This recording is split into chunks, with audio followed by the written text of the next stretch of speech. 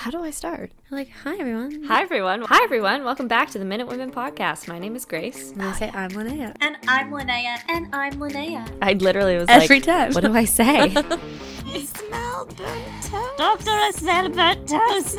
I dragged my ass out of bed for this picture. On Mondays, it's gonna be Margarita Mondays.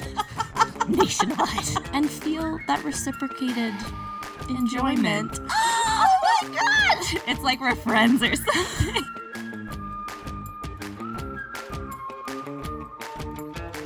Hi, everyone. Welcome back to the Minute Women podcast. My name is Grace. And I'm Linnea. It has been such a political month, hasn't it? Woof. It is a bit of a woof. Yeah. We're recording this at the beginning of February, so there has just been the truck convoy for freedom, Yeah. which is excellente. Great image when you get on Fox News and they're like, good job, Canada. Yeah. They're never saying that. They never say that. They never talk about us, and that's the way I like it. That is the way it should remain. Yes. Never talked about unless it's Justin Bieber and it's just in reference that he came from here. Yeah.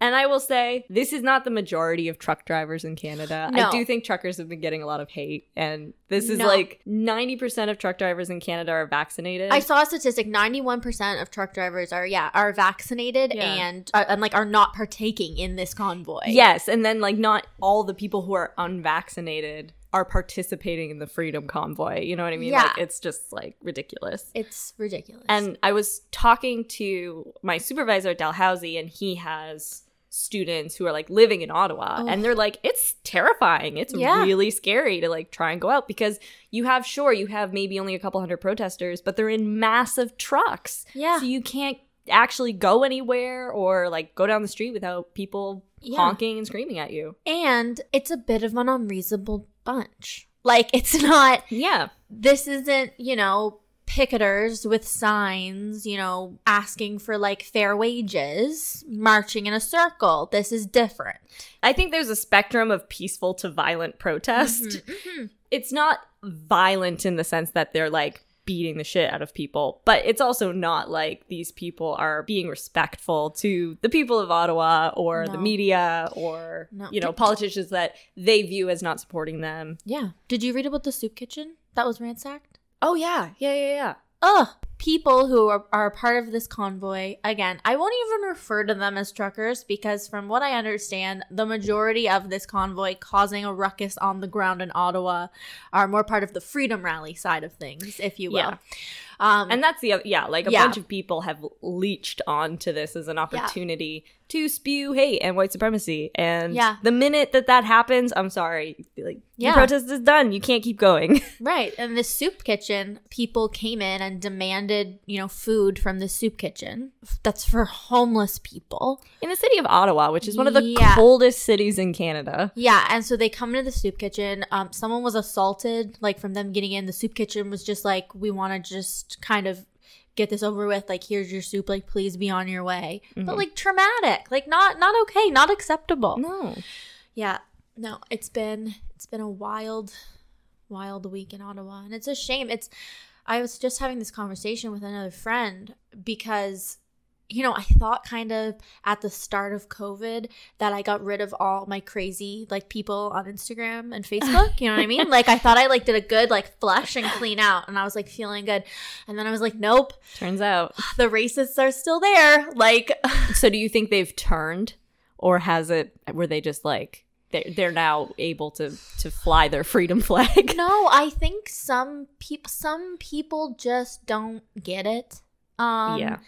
And I think that it's fine to be in parts of, rural Nova Scotia, 18 hours away from downtown Ottawa, and just say, oh, yeah, like they don't want to get vaccinated. That's their choice. Like, I support that. Yeah. And kind of ignore the actual things that are happening. Mhm. Yeah, like if it was a protest about not wanting to be vaccinated and wanting to still work, like that's been happening lots. And like mandates come in and they get put through, and that's just how it is. But when it becomes like watching news footage and there's just like a Canadian flag upside down with swastikas all over it, like that's a problem. Yes. Yeah. Yeah, this is no longer a peaceful protest that I can see any like that just I would never ever get behind. Yeah. And it's like, I wouldn't have agreed with your argument to start that you shouldn't get vaccinated, Yeah. whatever. But now we've gone to a realm where it's just like, now I really can't. Like, it's not even like I see this as a benign thing that I don't agree with. Yeah. Now I'm like, oh, now you've associated with evil. And Yeah. it's just like, sorry. Yeah. Yeah. Yeah. So And the big thing that took, I think, a lot of people Oh, by yeah. surprise, at least on Twitter, was the defacing adornment of the Terry Fox memorial that's in Ottawa, yeah. which they also danced and put shit on the unknown soldier. Just disgusting. But I Like, find it interesting yeah. that Terry Fox was the bigger thing. Like, Yeah. not to say that the unknown soldier wasn't, and people were upset with that, but I...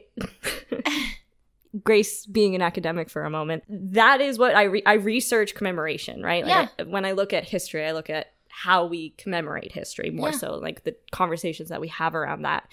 And I think it's important to note that in the time that we live in, there's going to be a lot of reassessment of statues and memorials and heroes that you have. Like, Sir John A. Macdonald has gone through that process for the last couple of years, but definitely this summer, of people being like, wow, I really don't associate with him and his policies anymore, and wanting those statues removed. Ryerson University is no longer called Ryerson University. Yeah. Brock, I'm pretty sure, is going through a similar thing, though don't quote me on that. A high school here in Halifax. High school here. is- Granted, that's not so much history. that's Jeffrey pretty Epstein. relevant. It's pretty present. But anyways. But yeah, like the thing that I noticed on Twitter when people were talking about it, it's not that there's plenty of people that were saying like how ironic and how stupid it is to associate Terry Fox with like an anti-vax, anti-medical science movement. Like it's backwards. Spoiler alert, Terry Fox is our episode today. So Surprise! we're going to go all into that. But the main thing I saw was like, you don't fuck with Terry Fox. No. You don't cross that line. Yeah. And you don't politicize Terry. No. Because he's one of the few Canadian heroes who's really not politicized. People don't evoke his name. He's not used on corporate branding. No. Like, nothing uses Terry Fox. His like Yeah. image is very much controlled by the Terry Fox Foundation. Yeah. It's just really interesting because like he's the only person I can think of that we really do that for. Just don't take that for granted. Yeah. Like, we're going to lose a lot of heroes over the next 10, 20 years. Warning. Yeah. As, you know, they find more dead children in residential schools, Yeah. there's going to be a lot of people that it's not going to be okay to commemorate and celebrate anymore. And Terry is one of the people that's really not going to be touched by that. Yeah. He's Métis, actually. Really? Yeah, his grandmother was Métis. I don't know Oh. if he personally identified as such, but he has like Métis ancestry. So it's just like, I really want to like impress upon people that what Terry did and what Terry stands for is something that's actually kind of untouchable. Yeah.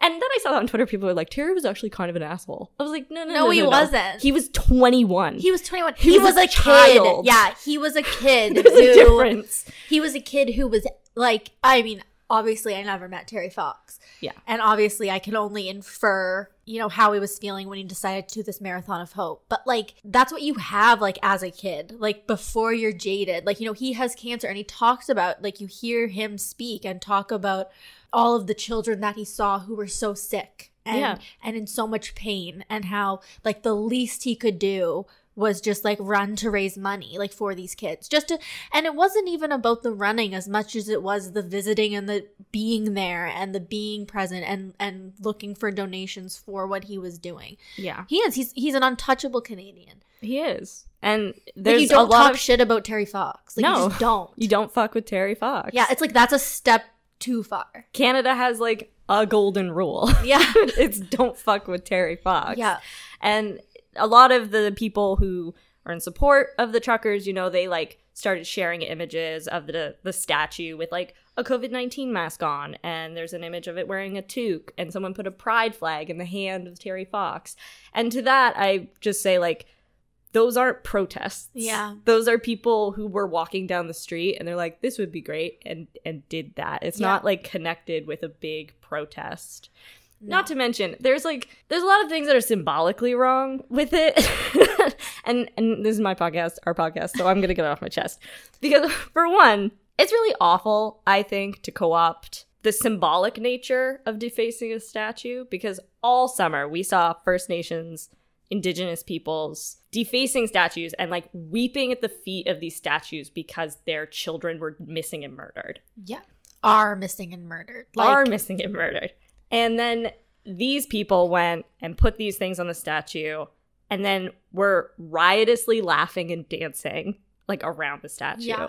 And so it's not just that you put things on the statue, it's what people connect that with in their brain. Yeah. And so by doing that, you're just watering down the message of another protest because you're flooding the conversation with Terry Fox statue, not Sir John A. Macdonald statue, which actually has some really deep, significant meaning, whereas yours was just an impromptu dicking around at the Capitol. The other thing is you're also co-opting Terry's message because you're driving across the country. Yeah. Like, that form of fundraising and support and protest is so iconically Canadian. Yeah. Because we're a big country, so it means something.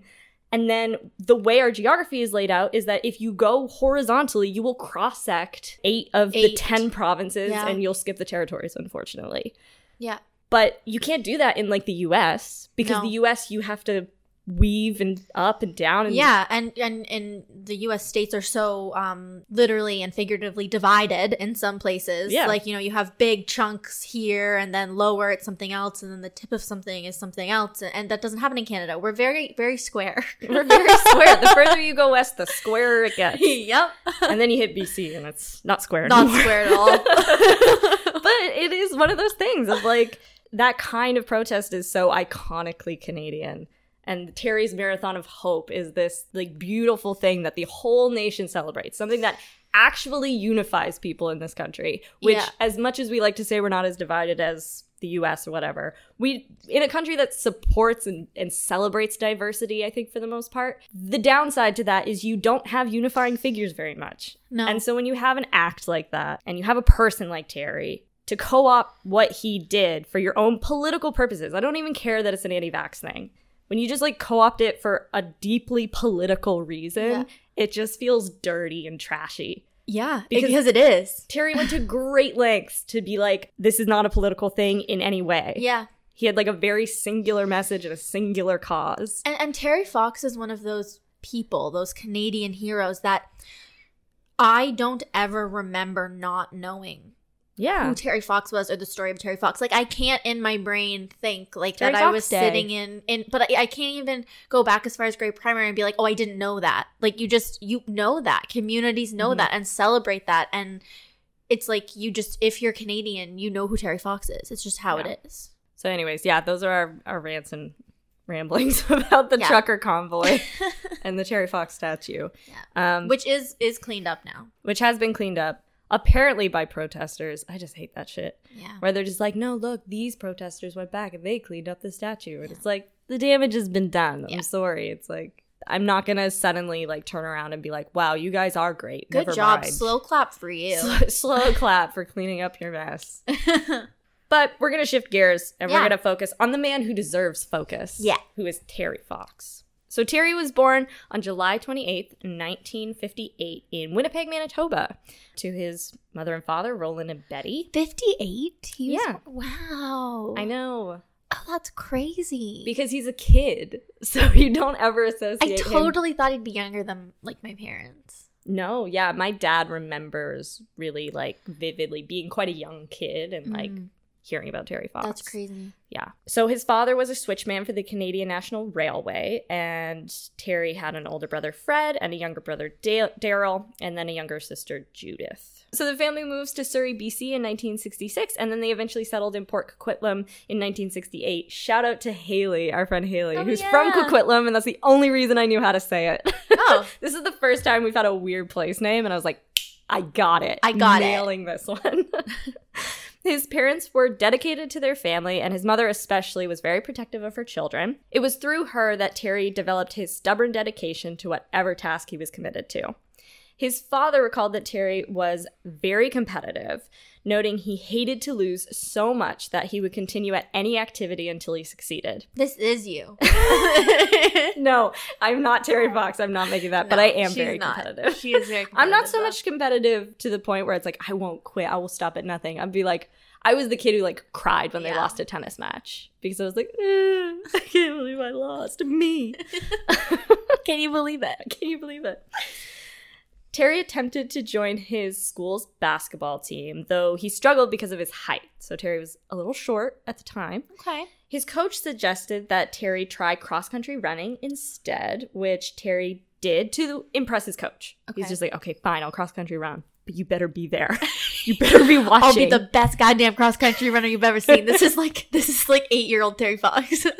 Terry continued to improve his basketball skills, and in the 12th grade, he won his high school's Athlete of the Year award. Oh. Terry was unsure whether he wanted to go to university, but his mother convinced him to enroll at Simon Fraser University. He studied kinesiology with the intention of becoming a physical education teacher, and then he also joined the junior varsity basketball team. Oh, good for him. On November 12th, 1976, Terry was driving to the family home in Port Coquitlam when he was distracted by a nearby bridge construction, and he crashed the car into the back of a pickup truck. Terry injured his right knee in the crash, and he felt pain until December, but chose to ignore it until the end of the basketball season. By March 1977, the pain had intensified, and he went to the hospital, where he was diagnosed with bone cancer in that knee. Terry believed his car accident weakened his knee and left it vulnerable to the disease, though his doctors argued there was no connection. So there's a little, maybe not medical science. I'm sorry. This is just a comedy podcast, and I cannot make jokes. I'm sorry. It's okay. It's like, it's the car crash. It's cancer. But again, he's 20. But that's the thing. He's a kid. He's a boy who wants to play sports. He's a child. Yeah. He's 18, I think, at this point when he gets diagnosed with cancer. So that is the thing. That's a really good point, because the minute you start to look back, yeah, you're like, oh, what a brave young man. It's like, by today's standards, you'd be like, kid. He's still living at home. He's the same age as your brother. Right now. When Terry passes away, he's the same age as my younger brother Aiden is now. And at this point, he's the same age as my other younger brother. Yeah, that's what I'm saying. Yeah. Yeah. So it's like if my youngest brother Colin got in a car crash and then was like, oh, I have cancer.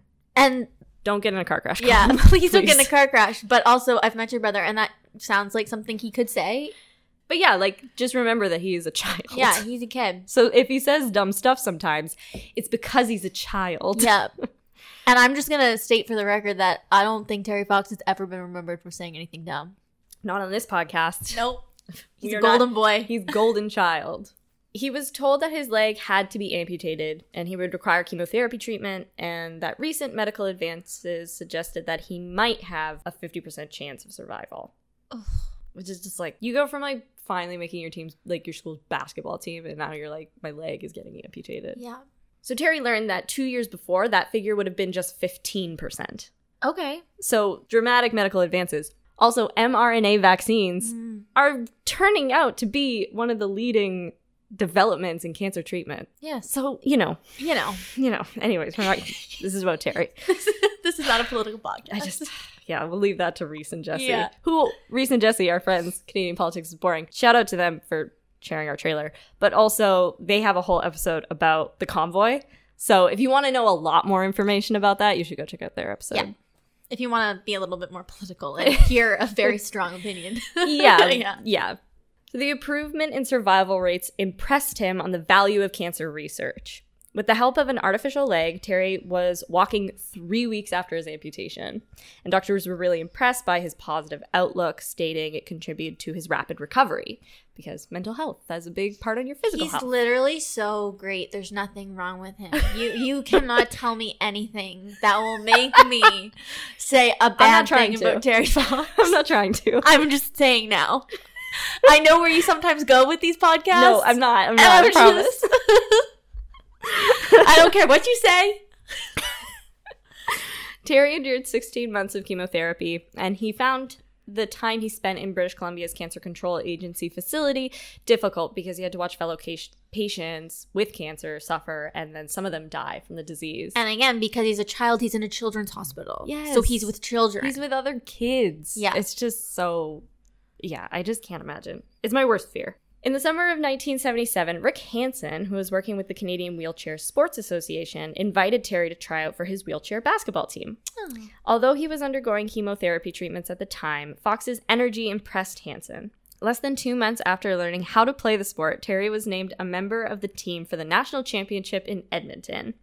He won 3 national titles with the team and was named an all-star by the North American Wheelchair Basketball Association in 1980. So he's like not a pro, I think semi-pro athlete. Yeah. Like, and imagine, because I do have to imagine that you're like, okay, I could have gone and been a basketball player, but now I'm like competing at the top level of this subset of basketball, the sport I love so much. Yeah, it's the same conversation I had when the Canadian pair hockey team came to Bridgewater, because some of the guys had never played hockey before, had any interest in it, and then a lot of them who became disabled, who either had accidents or cancer or things, then it's like, what the hell do I do? Yeah. Whereas some of the other players, hockey was their passion, and then, you can't play it anymore. So then it's like, do you even want to like go close to the rink again? Yeah. And so, but being able to like then find something that puts you at like the highest level you can possibly play, that maybe you wouldn't have had that opportunity. Yeah. If this hadn't happened, like, it's such a, it's entirely about outlook. Yeah. And Terry's like really noted for having a positive outlook. And I'm sure all Paralympians, all para-athletes have that in them. Yeah. Because they're not competing on the national scale with like a shitty attitude about their amputation. No, exactly. The night before his cancer surgery, Terry had been given an article about a man named Dick Tram, who was the first amputee to complete the New York City Marathon. Oh. This article really inspired Terry, and so he embarked after his surgery and recovery on a 14-month training program, telling his family that he planned to compete in a marathon himself. So he's like, inspired by this guy, and he's like, I'm going to go run a marathon. In private, what he was devising was a more extensive plan. The Marathon of Hope! His hospital experience had made Terry extremely angry at how little money was dedicated to cancer research. He intended to run the length of Canada in the hope of increasing cancer awareness, a goal he initially divulged only to his friend Douglas Alward. Fox ran with an unusual gait, and he was required to hop step on his good leg due to the extra time the springs in his artificial leg required to reset after every step, because there's no athletic prosthetics at this period of time. And let's just say prosthetic advancements that have been made in the last 25, even the last 10 years are insane. They're amazing. Like the blade legs. Oh, yeah. Crazy cool. They're really, really cool. Yeah. And you have to imagine that Terry is part of that legacy. Of course. Because you watch this man suffer as he tries to run across the country. And it's just like how awfully painful it must have been. He found the training really painful, as the additional pressure he had to place on both his good leg and his stump led to bone bruises, blisters, and intense pain. Terry found, however, that after 20 minutes of each run, he would cross a pain threshold, and that would make the rest of the running easier. So he's like, if I can get through the first 20 minutes, that's the worst it's going to get. And then I will be able to keep going. There is that like runner's thing. Yeah. Where it's just sadism. It's masochism the whole time. Endurance sports. Yeah. It's a special type of breed. It's not me. I'm a sitter. Yeah. For sure. Yeah. I'd be more of the Rick Hansen if I was in that situation. Because what Rick did was easy. He just wheeled across the country. He hooked up to a trailer, wheeled across the country. I'm kidding. No. Man in motion. I'm not a horrible person. No. I swear. Never mind. I'm awful. Continue. So on September 2nd, 1979, Terry completed a 17-mile or 27-kilometer road race in Prince George. He finished in last place, 10 minutes behind his closest competitor, but his effort was met with the tears and applause of all the other participants. Of course. So he's making grown men cry from the jump, ladies and gentlemen. Yeah. He is the most vulnerable man we've ever talked about. There is something about Terry Fox that makes grown men cry. Yeah. All the time. Yeah. And I get it. He's great. Oh, yeah. Following the marathon, he revealed his full plan to his family. His mother discouraged him, which angered Terry, though she did later come around to support his project. She recalled, he said, "I thought you'd be one of the first people to believe in me." Oh. Which is just, imagine a mother. To and your mother. Your son has just had cancer and his leg amputated. And Yeah. he's doing really well. And he's like, I'm going to do this crazy thing that not even people with 2 legs do. And you're like, I don't know, Terry. And he's like, I thought you believed in me. It's Yeah. like, oh my God. Oh my gosh. Gutted. Gut ripped out on the floor, and Terry just like stomped on it. Yeah. And then she goes on to say, but I wasn't. I was the first person to let him down. She's like, no. Oh no. Terry initially hoped that he would raise $1 million. Yeah. And then $10 million. And then later sought to raise $1 for each of Canada's, at the time, 24 million citizens. Yeah. On October 15th, 1979, Terry sent a letter to the Canadian Cancer Society in which he announced his goal, and he appealed for funding. He stated that he would, quote, conquer his disability and promise to complete his run even if he had to crawl every last mile. Oh. Explain. I can't. We're not even a third of the way through. Oh no. It's too inspirational. Ugh. Okay. Explaining why he wanted to raise money for research, Terry described his personal experience with cancer treatment. I soon realized that would be half my quest, for as I went through the 16 months of the physically and emotionally draining ordeal of chemotherapy, I was rudely awakened by the feelings that surrounded and coursed through the cancer clinic. There were faces with the brave smiles and the ones who had given up smiling. There were feelings of hopeful denial and the feelings of despair. My quest would not be a selfish one. I could not leave knowing these faces and feelings would still exist, even though I would be set free from mine. Somewhere, the hurting must stop, and I was determined to take myself to the limit for this cause. Oh. At this point, a 20-year-old. Yeah. Unbelievable. Who's like through this 16-month ordeal has evidently aged like 15 years. Oh, absolutely. And you know that this is a group of like 45-year-old women at the Canadian Cancer Society who get this letter. Yeah. And I mean, I'm sure my assumption is if you're involved in the Cancer Society, you probably have personal experience because everybody has a personal story with cancer. Yeah. The Cancer Society was skeptical of his success, but agreed to support Terry once he had acquired sponsors and requested he would get a medical certificate from a heart specialist stating that he was fit to attempt the run. Okay. So something that had come out during his cancer treatment was that he was diagnosed with left ventricle hypertrophy, which is an enlarged heart. Because he has such a big heart. Oh, gosh. But it is a condition commonly associated with athletes. Like a lot of athletes have a somewhat enlarged heart. So he actually has this like predisposition in some ways to be a good runner. Okay. But also it has potential risks because you have an enlarged heart. And so basically he would only get the certificate by promising the doctors that if he felt any heart issues, he would immediately go get medical attention. They endorsed his participation after he made this promise. A second letter... I solemnly swear. I solemnly swear. A second letter was sent to several corporations seeking donations for a vehicle and running shoes, and to cover the costs of the run. So basically they want car, shoes, and food. Yeah. That's about it. Some gas money. Fox sent other letters asking for grants to buy a running leg. So I guess there are some prosthetics, but, not the ones we have today. The Ford Motor Company donated a camper van, while Imperial Oil contributed fuel, and Adidas gave him running shoes. Terry turned away any company that requested he endorse their products and refused any donation that carried conditions, as he insisted that nobody was going to profit from his run. That's why you don't politicize Terry Fox. That's it, guys. He was doing it from the jump. Making grown men cry and just being a goddamn good man. Boy. He's a kid. He's a child. Oh. The marathon began on April 12th, 1980, when Terry dipped his right leg in the Atlantic Ocean near St. John's, Newfoundland and Labrador, and filled 2 large bottles with ocean water. He intended to keep one as a souvenir and pour the other into the Pacific Ocean upon completing his journey at Victoria, British Columbia.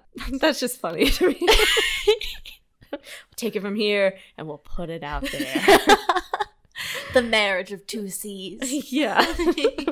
My job is done. It's like a secondary quest. Yeah. He's really just trying to intermingle the waters. Yeah. Terry was supported on his run by his friend Doug, who drove the van and cooked the meals. Terry was met with gale-force winds, heavy rain, and a snowstorm on the first day of his run. Welcome Thank to you, St. Newfoundland. John's. Yeah. April. Snowstorms. Iceberg season. He was initially disappointed with the reception he received, but was heartened when he arrived in Channel Port aux Basques, Newfoundland and Labrador, where the town's 10,000 residents presented him with a donation of over $10,000. Oh.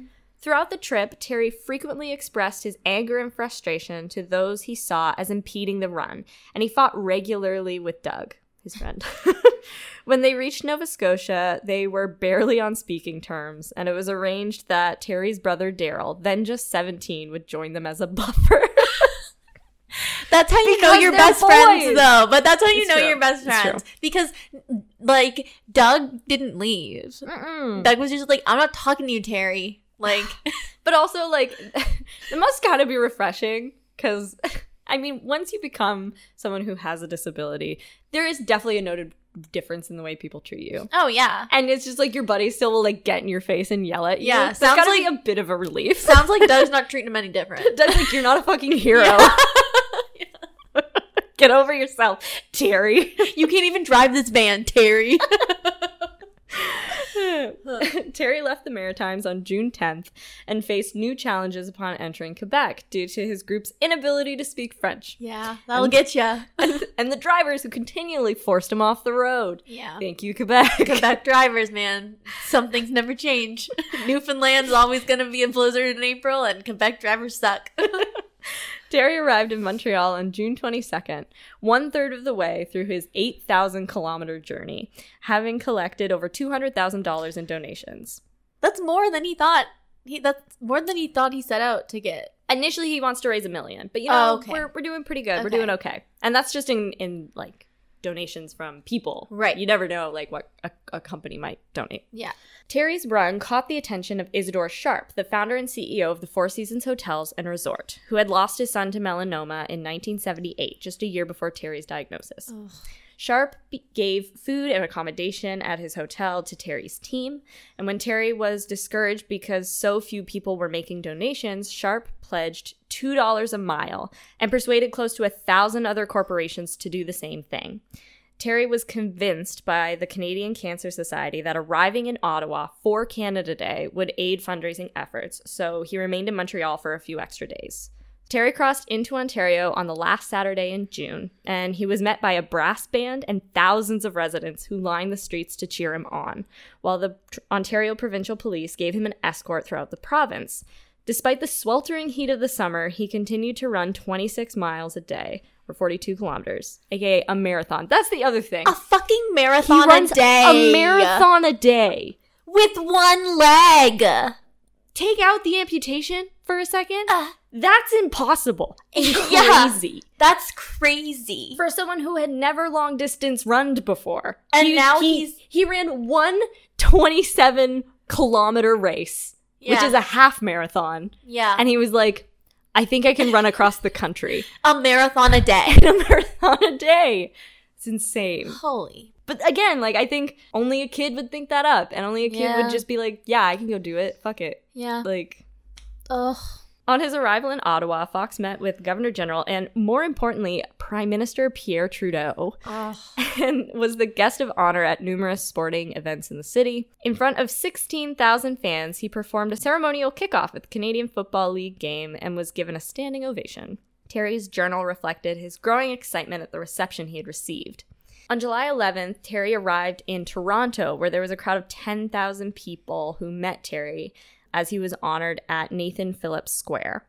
He ran to the square and he was joined on the road by many people, including National Hockey League star Daryl Sittler, who presented Terry with his 1980 All-Star Game jersey.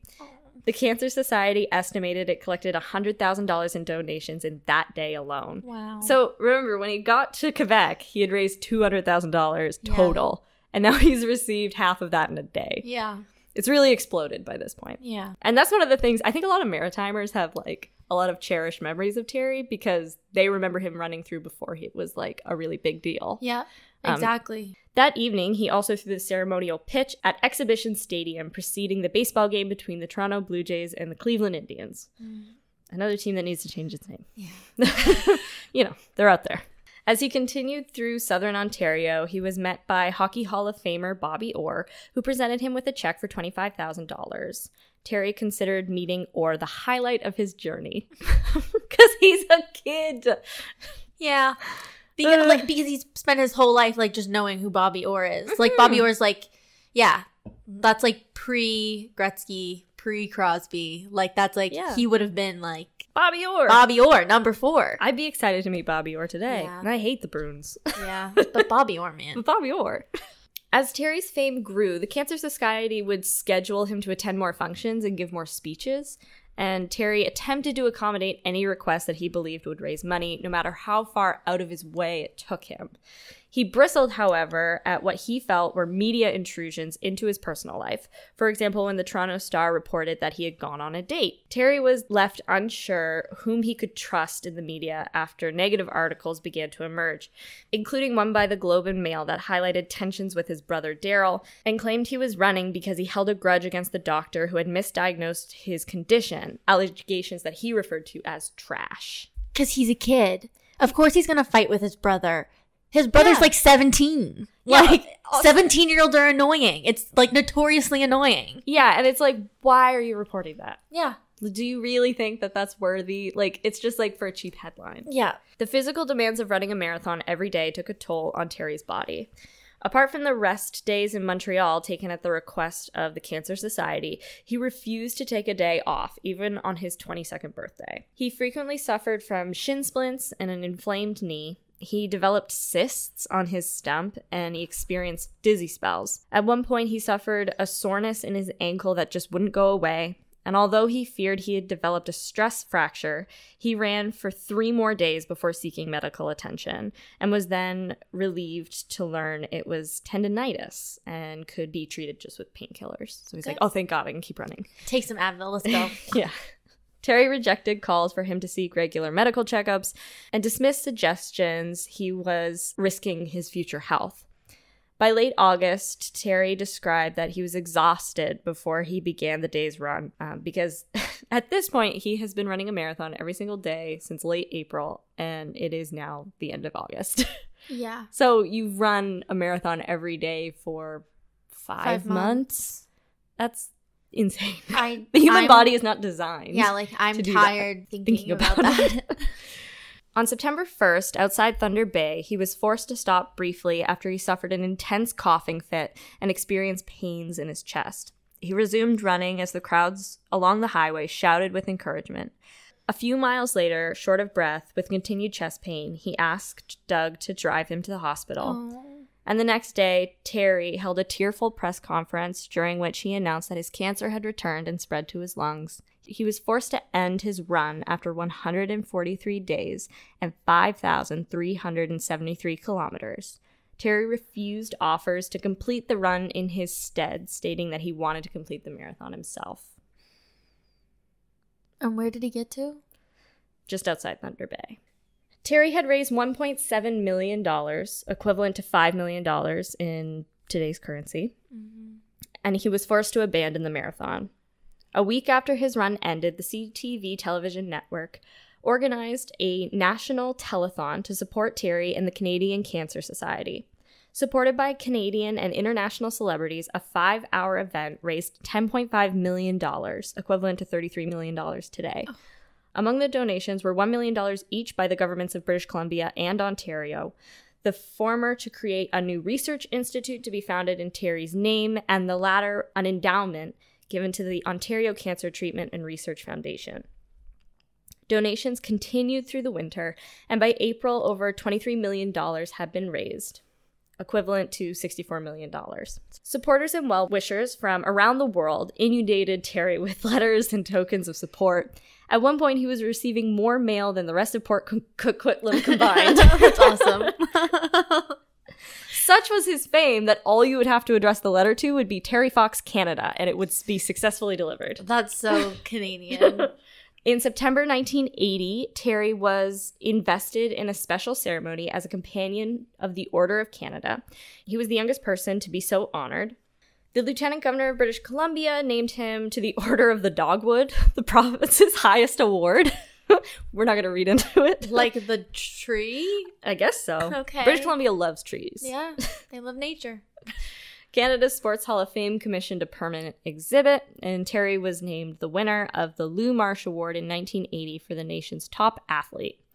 He was named Canada's 1980 Newsmaker of the Year. The Ottawa Citizen described the national response to his marathon as one of the most powerful outpourings of emotion and generosity in Canada's history. Yeah. In the following months, Terry received multiple chemotherapy treatments, but the disease continued to spread. His conditions worsened, and Canadians hoped for a miracle. Pope John Paul II even sent a telegram saying that he was praying for Terry Fox. Well, when the Pope's praying for you. JP2. Doctors turned to experimental interferon treatments, but their effectiveness was unknown. He suffered an adverse reaction to his first treatment, but continued with the program after a period of rest. Terry was readmitted to the Royal Columbian Hospital in New Westminster on June 19, 1981, with a chest congestion and developed pneumonia. He fell into a coma and died at 4:30 a.m. on June 28, 1981. The Government of Canada ordered flags across the country be lowered at half-mast, an unprecedented honor that was usually reserved for statesmen. Addressing the House of Commons, Pierre Trudeau said, "It occurs very rarely in the life of a nation that the courageous spirit of one person unites all the people in the celebration of his life and in the mourning of his death. We do not think of him as one who was defeated by misfortune, but as one who inspires us with the example of the triumph of the human spirit over adversity." His funeral was attended by 40 relatives and 200 guests, but it was broadcast on national television. Hundreds of communities across Canada held memorial services. The Canadian Cancer Society was overwhelmed with donations. He is buried in Port Coquitlam's Municipal Cemetery. So the undeniable legacy of Terry Fox is the Terry Fox Run. Yeah. And there were proposals for this really early on. So during the marathon, during Fox's marathon, Sharp, who was the Four Seasons owner, he proposed an annual fundraising run in Terry's name. Terry agreed, but insisted that the runs had to be non-competitive, include anyone who wanted to participate. Of course he did. Yeah. Sharp faced opposition to the project. The Cancer Society feared that a fall run would detract from its traditional April campaigns. So they're like, we can't have two campaigns. That'd be too much money. Well, we're a charity. We're a charity. While other charities believed that an additional fundraiser would leave less money for their causes. Sharp persisted, and he, the Four Seasons Hotels, and the Fox family organized the first Terry Fox Run on September 13th, 1981. So just like 2 months after he passes away, there's already a Terry Fox Run. Over 300,000 people took part, and it raised $3.5 million. Schools across Canada were urged to join in the second run, which was held on September 19th, 1982. School participation has continued ever since, and evolving into National School Run Day. The runs, which raised over $20 million in their first 6 years, grew into international events as over 1 million people in 60 countries took part in 1999, raising $15 million in that year alone. By the Terry Fox Run's 25th anniversary, more than 3 million people were taking part annually. Grants from the Terry Fox Foundation, which organizes the runs, have helped Canadian scientists make numerous advancements in cancer research. The Terry Fox Run is the world's largest one-day fundraiser for cancer research, and over $750 million have been raised in his name as of January 2018. Terry refused to regard himself as disabled and would not allow anyone to pity him, telling a Toronto radio station that he found life more rewarding and challenging since he had lost his leg. His feat helped redefine Canadian views of disability and the inclusion of the disabled in society. Terry's actions increased the visibility of people with disabilities and influenced the attitudes of those with disabilities by showing disabilities portrayed in such a positive light. Rick Hansen commented that the run challenged society to focus on ability rather than disability, writing, "What was perceived as a limitation became a great opportunity.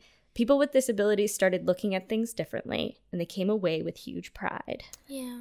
And that's the story of the greatest Canadian, I think, hands down, Yeah. Terry Fox. Yeah. The Canadian that's like his name should never ever be Sullied. like around like involved with controversy. Like there's nothing controversial about Terry Fox.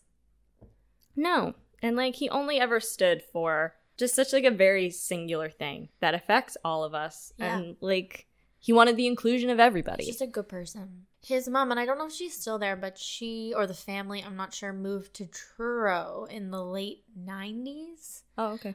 Or they have like family there or something, but she was in Truro, located in Truro, and came to the elementary school that I went to. Oh, okay.